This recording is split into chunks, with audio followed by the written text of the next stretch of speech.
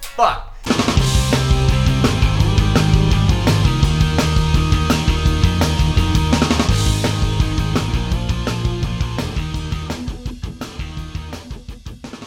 Good afternoon and welcome to our very first episode of a podcast before it was cool.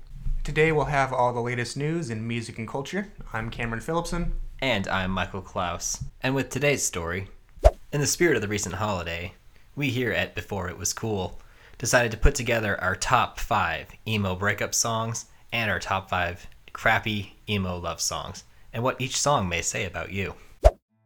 Alright, starting with the top 5 emo breakup songs. Number 5, Cute Without the E by Taking Back Sunday. It's a song you refuse you're too old to enjoy at this point. Number 4, The Boy Who Blocked His Own Shot by Brand New. The breakup was your fault and you know it. Number 3, Thanks for the Memories by Fall Out Boy. It's a song that really made you emo in the first place. And Miserable at Best, number 2 by Mayday Parade, for when you want to spend the whole night wallowing in your own self-pity over the breakup. And then number 1, I Miss You by Blink-182. It's a song you quoted way too many times on Facebook when you were younger. And now for the top 5 crappy emo love songs. Number 5, Hey There Delilah by the Plain White T's. This is the song you heard at a coffee shop and made you think, what happened to these guys? Number 4, The Only Exception by Paramore, the one your mom likes. Number 3, Rock Show by Blink-182, the one your dad likes. Number 2, Ocean Avenue by Yellowcard, the one with your favorite violin solo. And number 1, Check Yes Juliet by We the Kings, the one that is totally stuck in your head and you have to play it while you're sitting in your friend's car and annoy everybody to get it out. In other news, a local bassist has joined his 5th local band. When asked about it, he said being in this many bands really allows him to expand his musical horizons. It also helps that he's the only bassist in town. When asked about the upcoming battle of the bands, he said he's not worried about it because he has a 5 out of 5 chance of winning. So we wish him the best of luck on his upcoming adventures. Thanks to all the marches and the protests going on recently, local crust punk band known for playing in the middle of the goddamn sidewalk has seen their best crowd turnout in years. A local ska band has recently been working on making a time machine in order to go back to a time when ska was still popular. When asked about it, the band had this to say. Well, honestly, we got the time machine working. The only problem is we can't quite decide when exactly ska was popular. Some are saying it was from the early 90s to like maybe 98. I'm saying personally it's from 95 to 2004. And there's some wackadoos who are saying that it's still popular today, but I don't know if I believe them, and that's not the point of this project. The point of it is that we're going to go back and bring back ska back in its prime. And everyone here is excited to see how that one turns out. Here at Before It Was Cool, we had the opportunity to meet with a local band at their practice location before heading off on their first tour. Here is the exclusive interview. Well, first off, I'd like to say thank you so much for doing this interview with us. Oh yeah, man. Thanks for having us on the show. I'm super excited to be here. Hold on a second. Hey! Stop! I'm trying to do an interview here. Okay. Sorry about that. How does it feel to be going out on your first major tour? Oh yeah, it's a huge opportunity. We're looking forward to visiting a whole lot of new cities, hopefully make some new fans along the way while we're out there too. So what is the hardest part in just getting ready to go out on the road for the first time? Oh yeah, it's definitely getting everything organized and set up, ready to go out on the road. Give me 1 second. Seriously, just be quiet. Stop. I turned it down like you asked. Just be quiet while I do the interview. Fine. So along with your first tour, you also have your first full-length LP coming out this week. Tell us about that. Oh yeah, we're super excited about the album. We put a lot of work and time into the studio. We're super excited for everyone to hear this new album. Put a lot of work on it. I don't think the world's ready for a new album. It's gonna be mind-blowing, man. And what do you think will your fans love the most about this new album? Oh yeah, we're super excited. There's a ton of just really cool guitar parts in this one. Give me a minute.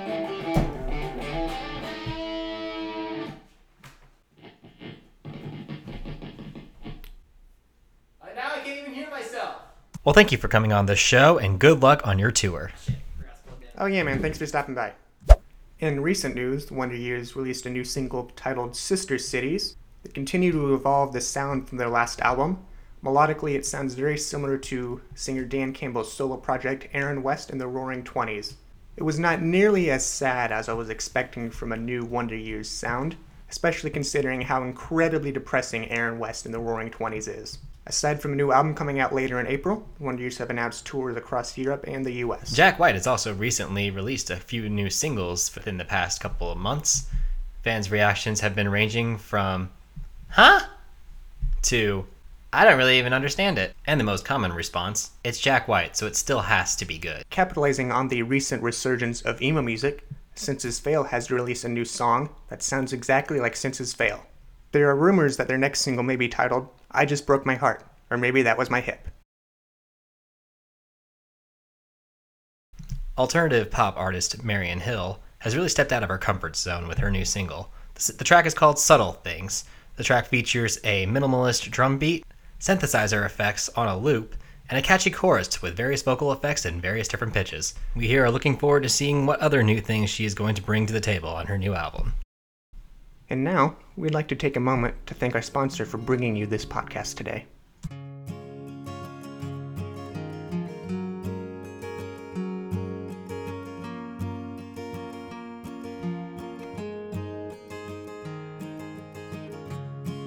Before You're Up Coffee House. That coffee house you see every day on the way back from work and think, I'll have to go there sometime. We have a wide variety of menu items, many of which you can't pronounce, including various vegan items, which are $3 extra. Enjoy the experience of an acoustic band that brought their drummer for some reason. Panic while you're next in line and still have no idea what you're getting. And uncomfortably shout your order for a green tea over the acoustic band that's playing way too loud. Find a corner for you to sit by yourself and burn your tongue on your first sip of tea. Nod along to the band and act like you're actually enjoying it. Pretend that someone's calling you and walk out the store, and then proceed to tell your friends how awesome this place actually is. Before You're Up Coffee House, because that Starbucks got too crowded. And we're back with more news here. In response to the rising popularity of craft beer, many hipsters are now switching back to light beer. When asked about it, a local man said he knew it was time to switch back when he saw his dad order a double IPA at Chili's. He said he's excited to get back to the crisp, refreshing taste of PBR, which he thought had always been a very underrated beer. In response, local dive bars are changing absolutely nothing. Local guitar store employee has slowly died inside after hearing, I'm just browsing, for the 5th time in a row.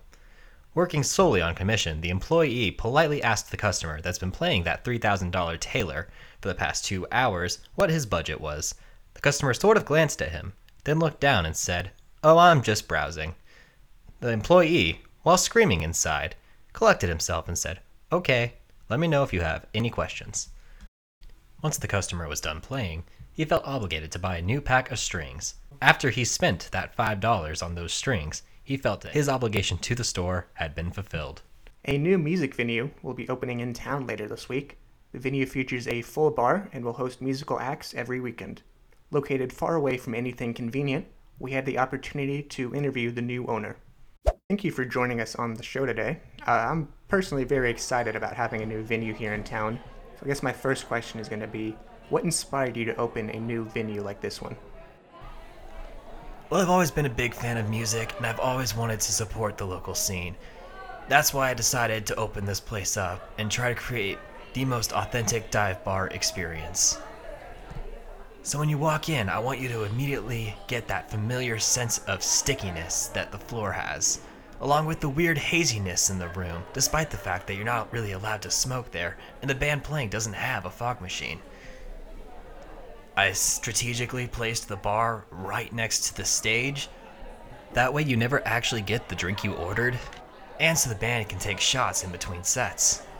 I can tell you definitely put a lot of work into the bathroom as well. Well, that one was actually an easy one. We really just wanted our patrons to feel unsafe and unclean when entering our restrooms. That's why we strategically placed an empty PBR can in the urinal, and we really wanted to drive home that sense of local support by plastering band stickers all over the place. And what about that sound system we have set up there on stage? Well, you see, this one we actually really wanted to get right. And so we sat for hours in our meeting room, thinking about how we make this as authentic as possible. And then, just like that, we all unanimously said, just make it fucking loud. So we got rid of our nice new sound system and replaced it with this beauty that we found on Craigslist. And going back to the bar, I noticed that you have a few beers on tap. Oh yeah, those are broken. We broke them. And we are never fixing them. Are any of the wells reasonably priced? Oh yeah, the wells are actually pretty reasonably priced. It's anything beyond that that is ridiculous. Because nice liquor is expensive. I would definitely say you've nailed that authentic dive bar experience. Well, thank you, man. Yeah, I just really wanted to make this authentic. This actually used to be an Olive Garden. And we thank that owner for creating a truly authentic dive bar experience. Which leads us into our next segment, We Appreciate You. To the goth kid wearing trip pants and a sweater in the middle of a summer music festival, I look at you in awe in my sweat-drenched tank top and shorts and wonder, how are you completely dry? We truly appreciate you. And to the man who's not afraid to make his own mosh pit at a show, your confidence and lack of personal space is truly admirable. We appreciate you. To Vans high tops, being able to make us still look hip in our 30s, we appreciate you. And to all the bassists of the world, we appreciate you, because we know your band doesn't. And to you, the person listening to this podcast, we definitely appreciate you as you bared with us this entire first episode. Join us next time on A Podcast Before It Was Cool when we answer the age-old question, how many songs do you need to know to justify wearing that Misfits shirt? The answer may surprise you. And once again, thank you so much for joining us here. I'm Cameron Phillipson. And I'm Michael Klaus. And this was A Podcast Before It Was Cool. We'll see you next time.